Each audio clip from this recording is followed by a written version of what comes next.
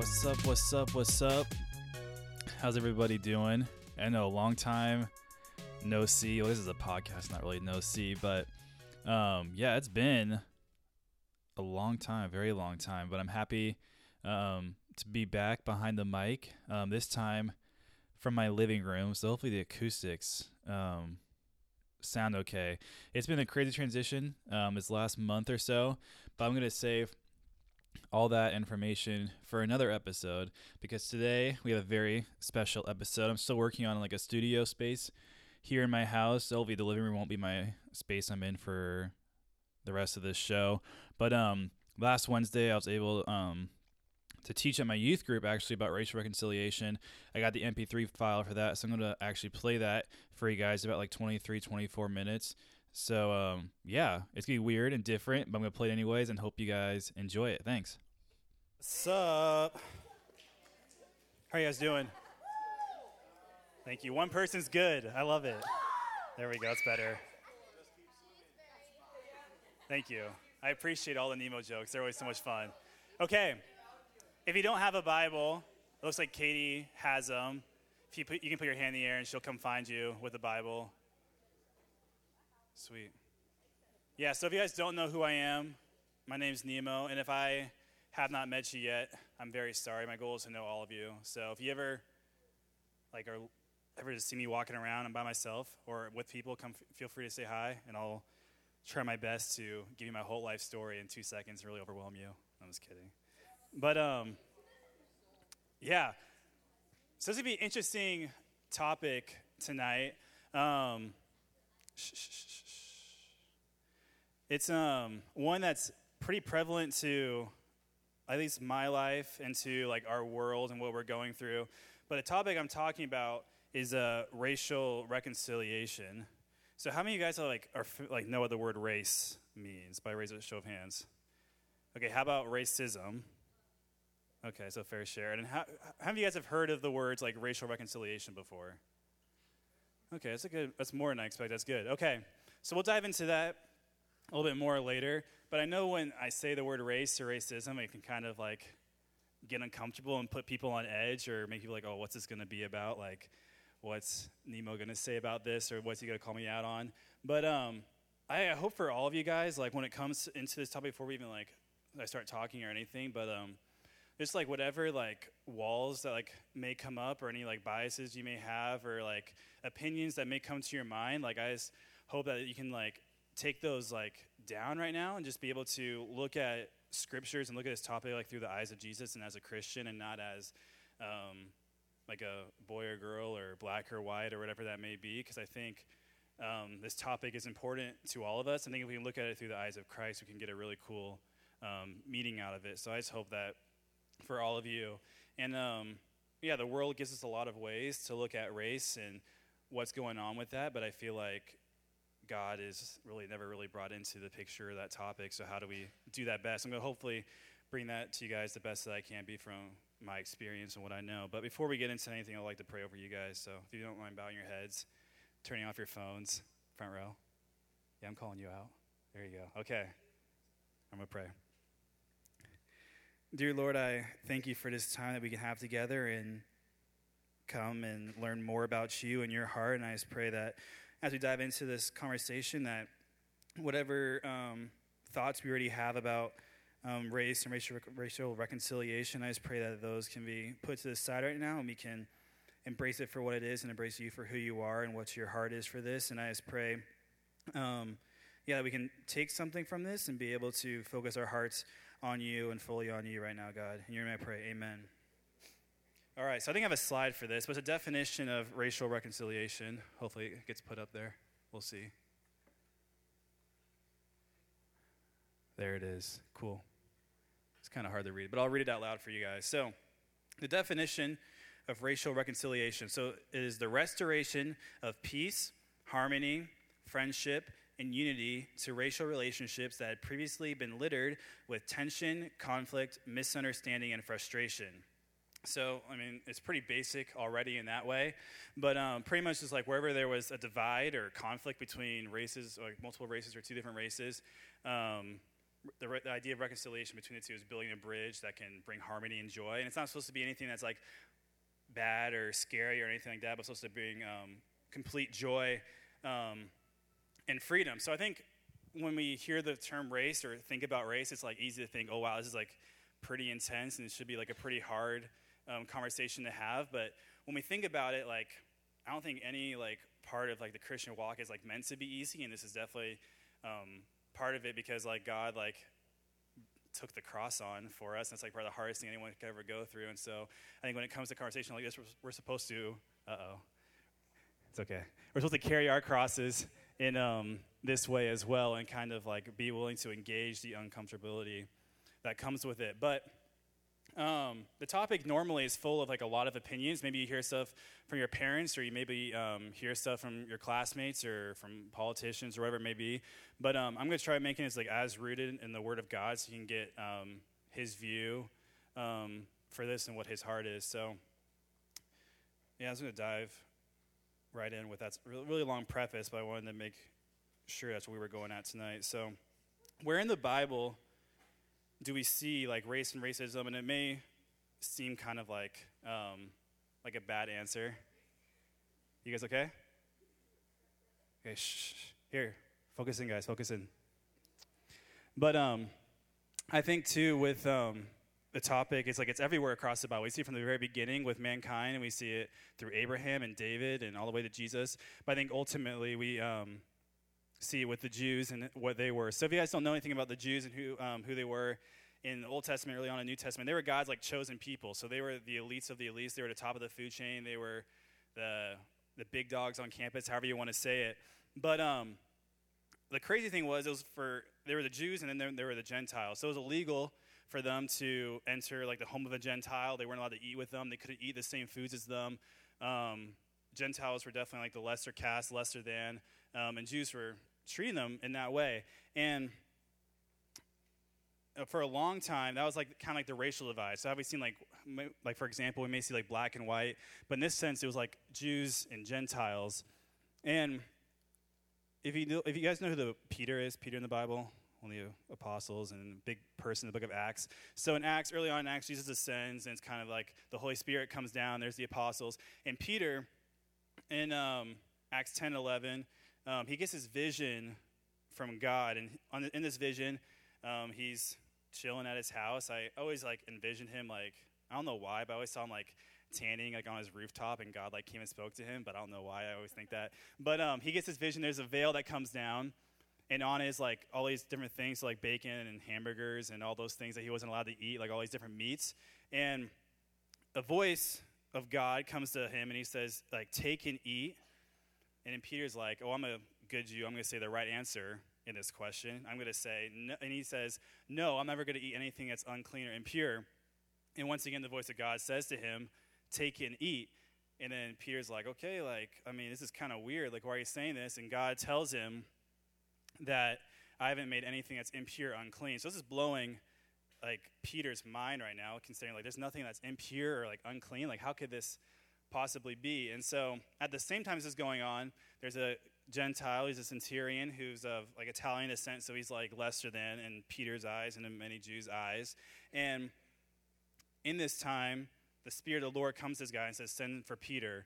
And so while Peter is chilling on his rooftop, tanning and getting his vision from God, he gets a knock on his door from these soldiers who were sent by this guy, and he's saying, hey, this centurion has come and sent us to you. He has a spirit. He's been met by the Spirit of God, and he wants you to come. He wants you to come over and talk to us. And so Peter, kind of like still in shock about the vision he has, and he's probably a little burnt on his skin and stuff. And he says to them, so he goes over to the house of the centurion and meets the guy, and he said to them, you are well aware that is against our law for a Jew to associate with or visit a Gentile, but God has shown me that I should not call anyone impure or unclean. And so that's Acts 10:28. And there's another way of looking at this. So it has this Jew and Gentile. So it's easy for us to like separate ourselves because like, oh, there's no like, we don't really consider ourselves Jews and Gentiles now because technically we're all Gentiles, but we don't really see it that way. But another way you can look at this is it saying, you are well aware that is against our law for a white person to associate with or visit a black person, But God has shown me that I should not call anyone impure unclean. So this is one of the first times that we see this idea that they're both equals and that God can talk to both Jews and Gentiles and his Spirit can come on both of them. So this is kind of freaky for Peter a little bit, and he's probably scared for the pushback he'll get from the other Jews saying, oh, guys, Gentiles, they're not, unclean anymore. They're just like us and normal like us, and God told me that they're equals. And then a little bit down in this passage in chapter 10, verse 44, it says, while Peter was still speaking these words, the Holy Spirit came on all who heard the message. The circumcised believers, that's another way of saying the Jews, who had come with Peter were astonished that the gift of the Holy Spirit had been poured out even on the Gentiles. For they heard them speaking in tongues and praising God. And then Peter said, surely no one can stand in the way of their being baptized with water. They obviously have received the Holy Spirit just as we have. So he ordered that they be baptized in the name of Jesus Christ. Then he asked Peter to stay with them for a few days. So in this moment, it may seem unrelated to race or this conversation, but it's one of the first times in scriptures that we see God's heart being I'm for all people. I'm not just here for just the Jews. I'm not here just for the males, but I'm here for all people, and no one is impure, unclean in my sight. It sounds pretty elementary, but to them in that day, that was a huge breakthrough in their form of theology and the understanding of God. And the sad part is too, when Peter goes back to Judea and goes and talks back with the Jews, it says the apostles and the believers throughout Judea heard that the Gentiles also had received the word of God. So when Peter went up to Jerusalem, the circumcised believers of the Jews criticized him and said, you went into the house of uncircumcised men, that's the Gentiles, and ate with them. So they're pretty upset with him. How dare you enter the house of a Gentile? How dare you mess with them? And then Peter goes on and tells them the whole story.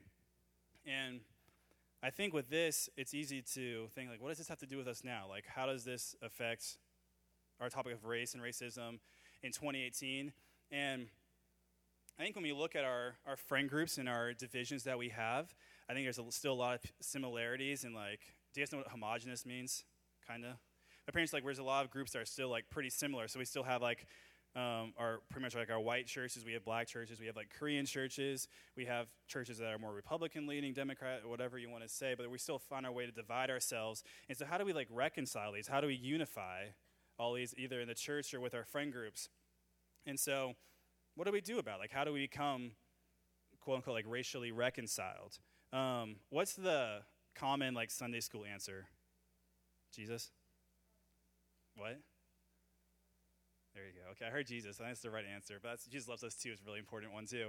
But I think the only way we can really go about this and think about this is by looking at Jesus and who he is and what the gospel has to say to us. So I think the first thing I want us to realize is that we're all made in the image of God. And from the very beginning in Genesis, it says God created mankind in his image. And it doesn't say God created white men in his image or God created Korean woman in his image, but he created all of mankind in his image. So this is pretty simple and elementary for sure, but I think it's something that's so basic we have to remember that we are all made in the image of God. There's no one in this room right now who isn't made in the image of God, and there isn't one person here who is lesser than in the eyes of God, and our only label is in Christ.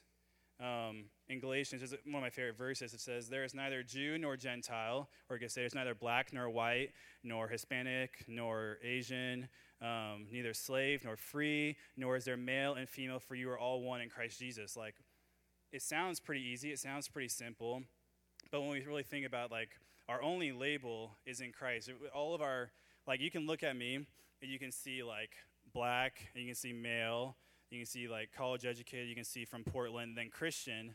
And it's so easy to get caught up on some of those other things and be oh, I'm very different than you in those ways. I'm not a black male who's from Portland. There's a lot of different things from that.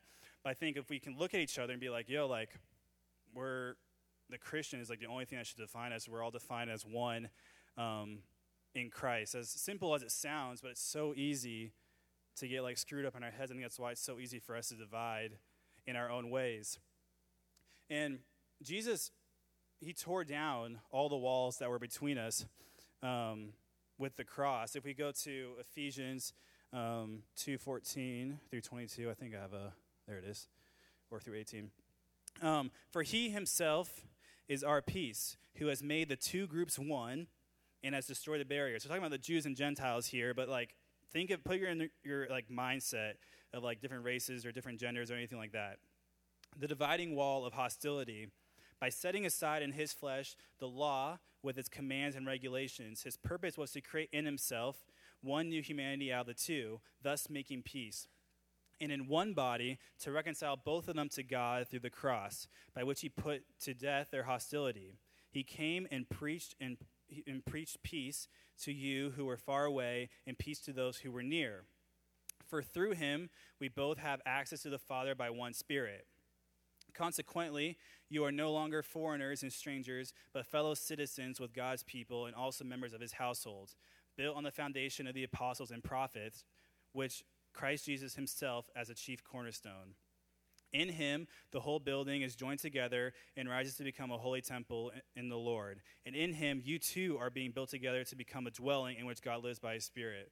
So it's a very long chunk of Ephesians. I didn't really want to, I felt kind of weird taking any of those verses out. But the main gist here is that Christ, when he died on the cross, he tore down any dividing wall that was between anybody. When he died, there's the idea of the curtain being cut, but that was any division that was between anybody was cut through him. I think this applies directly to us today. Something that we have to remind ourselves is that we are all one in Christ as a result of the cross.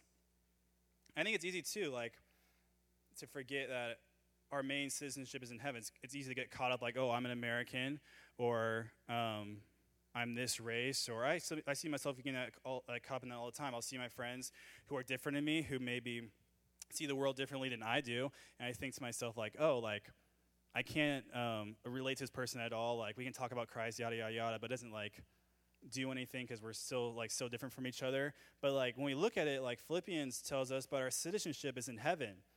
The devil, he wants us divided. He loves it when we separate ourselves into our own groups and find excuses to be in our different sections. He loves it when we get caught up on different political parties or different races or different socioeconomic statuses or anything like that, because we can't do anything as a church if we're all divided in our own ways. We lose the whole picture. And so in Mark, he warns us too, if a house is divided against itself, the house cannot stand.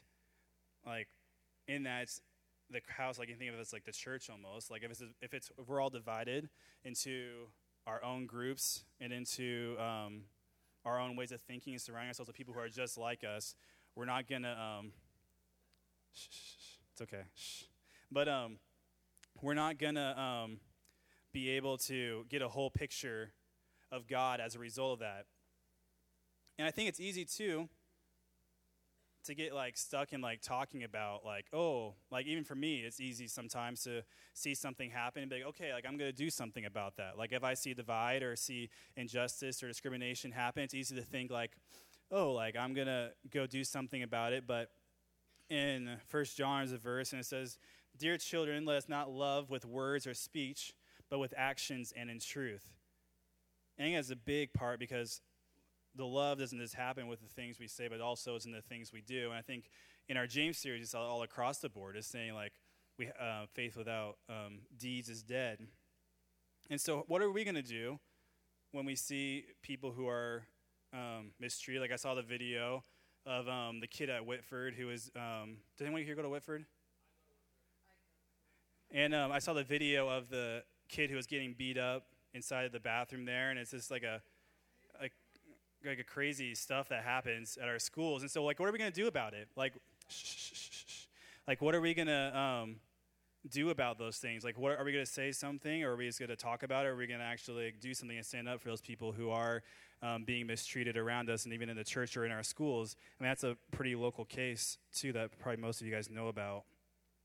And I think when Jesus tells us we're supposed to love one another and we're supposed to help the least of these, God says when we're helping the least of these, we're also loving him as a result of that as well. But not to say that's going to be easy. It's definitely not going to be easy. There's going to be a lot of hard and messy steps to it. But we have to remember what we're called to do. We're called to act. We're called to love. We're called to serve. And so I want you to think right now, what is your friend group look like at school or in church? Are they all people who look and think like you? Are they all different? Like, just like in your minds right now, just like take a look. It's like in your mind, or even like on social media or whatever. Like, are you hearing a lot of the same ideas, or hearing a lot of the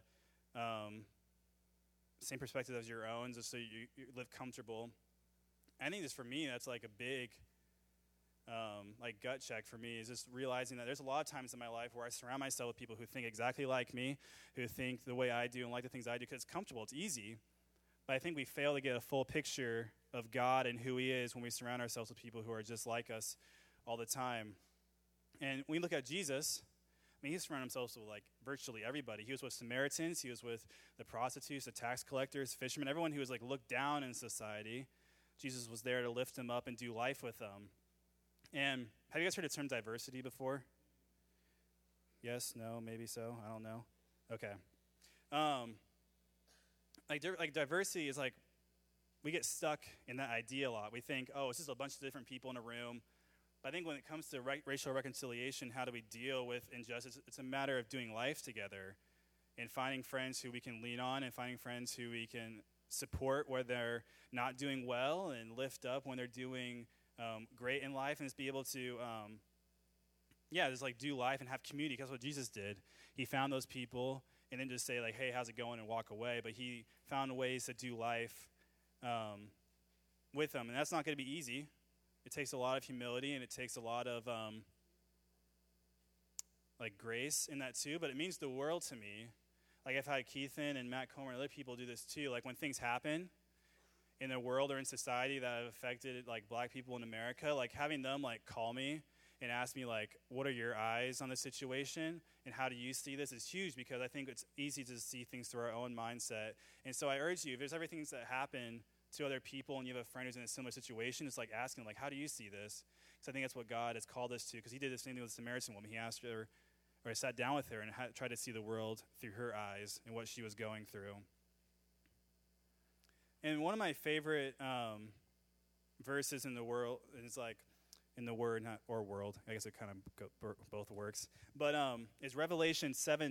And it says, after this I looked, and there before me was a great multitude that no one could count, from every nation, tribe, people, and language, standing before the throne and before the Lamb. They were wearing white robes and were holding palm branches in their hands. And if you guys know the line, like, on earth as it is in heaven, have you heard of that before?